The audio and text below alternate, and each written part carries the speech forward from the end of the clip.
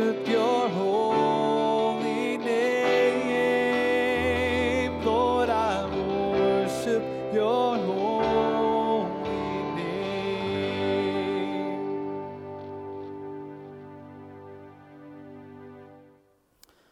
A reading this morning comes from Romans chapter 5, verses 6 through 15.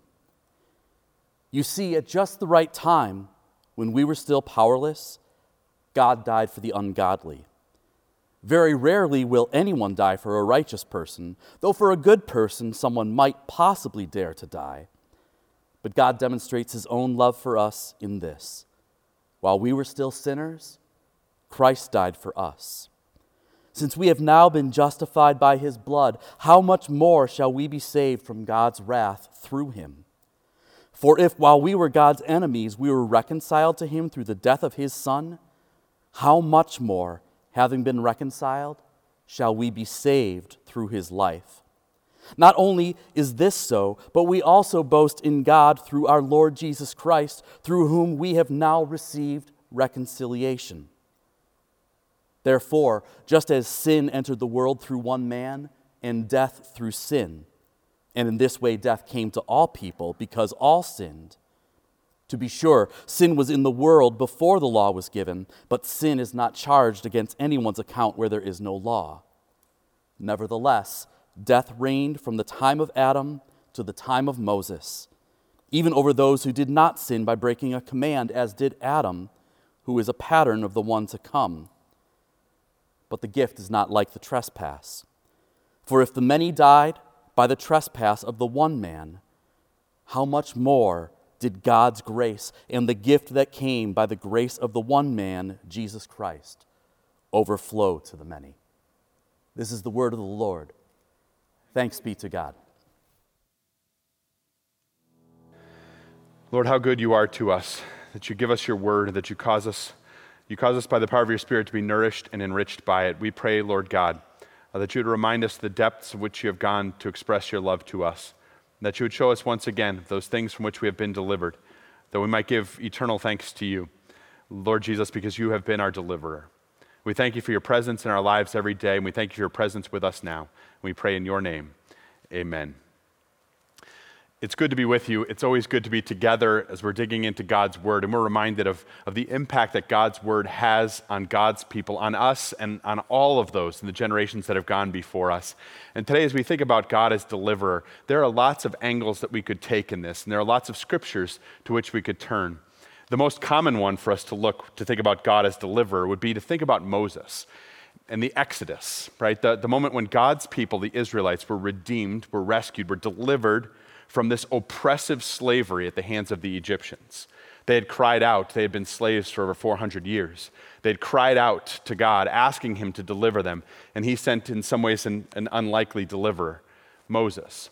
And then you remember how God did that. With an outstretched arm and a mighty hand, he rescued his people. And oftentimes, that outstretched arm and mighty hand, that was actually Moses' hand that God was working through. And through unspeakable difficulties, through moments of plague, God rescued his people. He delivered them. One final act that's difficult for us to fathom, one act of tremendous death that finally allowed Pharaoh's heart to be softened and allowed God's people to go free. Moses was their deliverer because God was working through them. That's an amazing story of deliverance, the greatest story of deliverance, in fact, other than the cross itself. The story of the deliverance of the people of Israel. And that's a great place for us to turn. And it's wonderful for us to recount what God did for them. But as I think about that story, I wonder sometimes how impactful that is for us. That happened 4,000 years ago. 4,000 years ago as God did those things. And he acted one way with the Israelites in that event, but he never told us they would continue to act that way. He never told us that we'd see a pillar of fire by night and a pillar of cloud by day as he led us around. He never told us that he would deliver us in the same way from the things that we face. And yet God is still deliverer. God is still our deliverer. And so how do we see God? And how do we see the delivery that he does for us each day? How do we see what he does? We turn to the scriptures, and there in the scriptures, we see what God does for us. And it starts us off with a question. What do I need to be delivered from? And it's a real question. What do I need to be delivered from? Well, maybe that question has taken on a different meaning in the last couple of months. But in general, we think that we have our lives kind of figured out.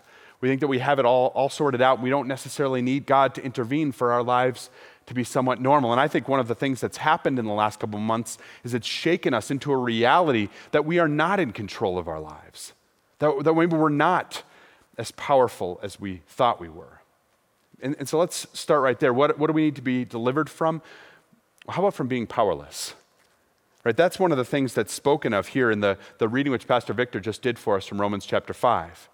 It speaks of us being powerless. And again, there are probably times in your life when you say, I'm powerful, right? When you say, I have a lot of strength, there's lots of things that I can do. But the reality is, anytime we are confronted with a situation that we do not control, we realize just how powerless we are. And be honest, there are lots of those. Not just in the last couple months. There are lots of situations that are beyond our control, situations over which we are completely powerless, uncontrolled and unplanned things that entered our lives. We find ourselves saying, well, then who can be in control of these? We need to be delivered from being powerless.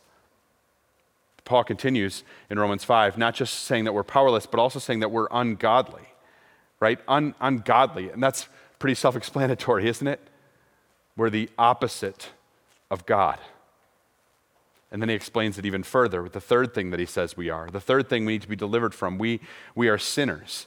And we're not sinners because we sin because we are sinners, because we have this plague that has been passed down to us from generation to generation, this original sin which is inside of us. We are sinners by nature. By nature, we look to our own interests and not the interests of others. By nature, we seek our own path and not the path that God has set for us. By nature, we're powerless. We're ungodly. We're sinners. And the text isn't even done yet. Because the next thing it says for us in verse 10 is that we were enemies of God. We were God's enemies. Our sin and sinfulness made us enemies of God. And sometimes we like to think of ourselves as like ignorant children before God, right? Children who really don't know any better and just kind of, it's not the picture that's painted at all. When we're called God's enemies, you need to think enemies. You need to think opposition to God and deliberate opposition to God, seeking the things which please us and not the things which please Him. We are enemies of God, actively undermining His work in the world. What do we need to be delivered from? We're powerless, ungodly, sinners who are God's enemies. And that's who we are by nature. And because of these attributes, we even see it further that we are prone to evil, that we're prone to do those things that we know we don't do or shouldn't do. We're prone to do those things which Satan would have us do. We're prone to evil. And so think about that list and ask that question again. What do we have to be delivered from? It's not a pretty picture. We need to be delivered from being powerless, ungodly sinners who are God's enemies and prone to evil. And that's where this text takes the turn. Because as you go back into the text, you realize that those things aren't just given as a list. In each one of those, there's this insertion. It's what Jesus Christ has done for us, what Jesus Christ has done to deliver us from each of these. While we were powerless, Christ died. We were ungodly, and Christ died. God demonstrates His love for us, reconciled through the death of His Son. We are saved through His life. It's the life and resurrection of Jesus. It's the death and resurrection of Jesus Christ that redeems us. It's the death and resurrection of Jesus Christ that saves us, because Jesus is our deliverer. Because God reveals Himself as a delivering God. A delivering God who overcomes these things in us. A delivering God who sees us in our nature and in our sinful nature and doesn't leave us that way, but instead draws close to us. Not only drawing close, but being willing to die for us so that we would be able to experience His unconditional love and forgiveness. That's what it means to worship a God who is a deliverer. And when realized, the work of Jesus Christ is nothing short of amazing. It's amazing what Jesus would do for us. It's amazing what Jesus has done for us on the cross and by his resurrection. To know that we are delivered from our sinful nature. We are once again righteous before God because of what Jesus Christ has done for us. And that alone would be enough to simply live lives of worship and praise. But like a bad infomercial, but wait, there's more. There's more than this. And you say, well, how could there possibly be more? It's because what Jesus Christ has done for us didn't just happen in the past. It continues to happen now. As Jesus promises his presence for each one of us, as he promises that he will be with us in every season and station of life. It means he'll be with us when there is evil that surrounds us. And there is evil that surrounds us.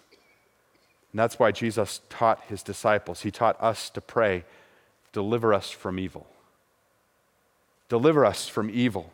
Because evil doesn't just affect everybody else who is out there. Evil isn't just something that plagues others. Evil is something that plagues and tempts us as well. And so he teaches us in those moments to pray for deliverance, to pray, deliver me from evil. In fact, that's what Paul talks about in 1 Corinthians chapter 10 when he says this, no temptation has overtaken you except that which is common to humanity. And God is faithful. He will not let you be tempted beyond what you can bear. But when you are tempted, he will also provide a way out so that you can endure it.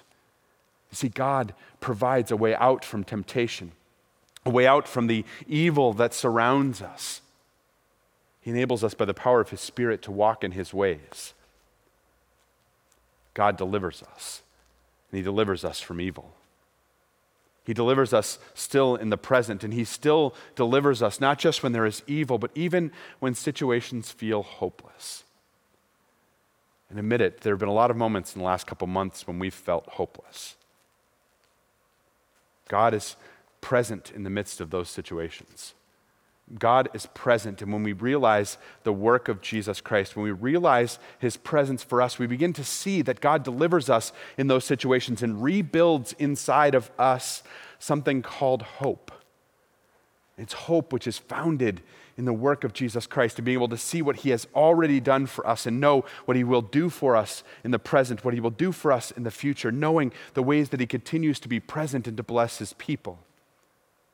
And yet also we need to be assured of this, that God's presence and his deliverance doesn't always take the form that we wish it would. It doesn't always take the form that we pray for. And yet God is present to deliver us. Now, I could share a story with you, and that would be one way to do it, but I thought I would do this a little bit differently today. I thought that I'd actually have my mother come and do the heavy lifting for me. And so I'm going to actually invite my mom to come up. I'll grab a couple chairs. And we talk about a story of deliverance. So you've experienced a situation which you needed God to be deliverer, a situation in our family. And I've spoken of this in our church. I've spoken of it here from time to time of Mark's accident. My oldest brother, Mark, when he was a rising senior in high school, had a real serious car accident when he and his best friend were on their way to lift weights for football practice and hydroplaned on a summer road. It had rained in the morning, and there was a puddle that they didn't see, and crashed into a tree and wrecked his body, right? Injuries that broke his femur. Broken ankle, the femur, his open dislocation of his elbow. Two collapsed lungs, broken jaw. Which they didn't find for a whole week. Yeah, almost severed his tongue. Then worst injury was closed brain injury. Right. Front and back. And it was grave. It was dire. And I have to tell you that now, as a father of a rising senior in high school, I see that whole situation differently than I did when I was just a kid. Playing baseball and all those things. And I look at it now and I think of the situation that you went through as a parent, right? And I mean, that must have been unbelievably difficult, right off the bat. Because I still thought I was in control.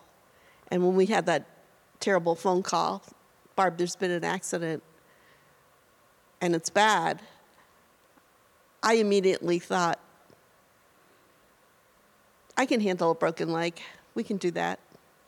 Not knowing what it was really like going to be like. And he was flown up to Boston right away. And so you had to make a lot of decisions. You and Dad were staying up there. We stayed up there for 3 weeks or something like that. It must have been a lot of prayers during that time. Prayers, pleas, pleading. Sometimes Dad and I couldn't even look at each other because it hurt too much to see the other person hurting, the person that we loved. Trying to deal with Mark, and you're praying prayers of healing for him, but also still trying to figure out what this means to you. And I know there was one prayer in particular that was particularly kind of meaningful, and one that you've spoken of before, and one you told us about. The one morning when I went in there, I just felt like something was off, and I heard some voices behind me, and they were saying, "I think she's had it." And I didn't know they were talking about me. I didn't know what they were talking about, but I knew that I had to get to a quiet place, and so I went into the room, the little room that we had that I was sleeping in, and I actually knelt down, and I said, "Please, you say that you won't give us more than we can handle. Well, I'm there. I can't handle this." And all of a sudden, this feeling came over me of peace. Now, was it magic? No. Did it change anything? No, not really. It wasn't, but I just could stand it. I just had that peace that passes understanding in my heart that God gave me that at that moment when I needed it the most. Right, and that's scriptural, right? That's the peace that surpasses understanding, that will guard your heart and your mind in Christ Jesus. Right? And it's that reality that's a gift that God gives in a moment that otherwise might have seemed hopeless. Right, and he didn't solve it the way I thought he was going to, or the way I would have controlled it, but he changed my heart so that I could accept it. And in that way, again, that's the picture of God as deliverer. And one thing that my mom and I both said is whenever we tell a story like this, we both run into the problem where we sometimes forget to update and to say where Mark is today. So Mark is alive and functioning as an adult, works for the Home Depot in Massachusetts, and you're the proud grandma, so you can say. He has twins, a boy and a girl, Rebecca and Robert, which are delightful. And so that's a different part of the story, different chapter of the story. But the reason I wanted you to hear from my mom today is that sense of deliverance and knowing God's presence in the midst of situations which otherwise might seem hopeless, and recognizing that in those, the way that God delivers us might surprise us. It might not always be what we expect, and yet it is always according to his promise. It is always what he has promised to do for us in Jesus Christ. He has promised his presence with us. He's promised his presence when things seem hopeless. He's promised his presence in the midst of an evil world all around us. He's promised the presence which overcomes our sin and sinfulness. It's that we can, with confidence and boldness, know that our God is present. It's that we can, boldness and confidence, cry out, "God, please deliver me." And to know that our God is present to deliver, because that's who he has revealed himself to be. Will you once again please pray with me? Lord God, we praise you for what you've done on our behalf. We praise you that from as little children we were taught to take it to the Lord in prayer and know that you hear us, to know that you are present with us in the midst of our difficulty. We thank you for the ways that you continue to deliver us. And we pray, Lord God, that your presence would be known and experienced, especially by those this day who are surrounded by evil, especially by those this day who are feeling hopeless, that you would restore them and renew them in your love. For we pray in your strong name, Jesus. Amen.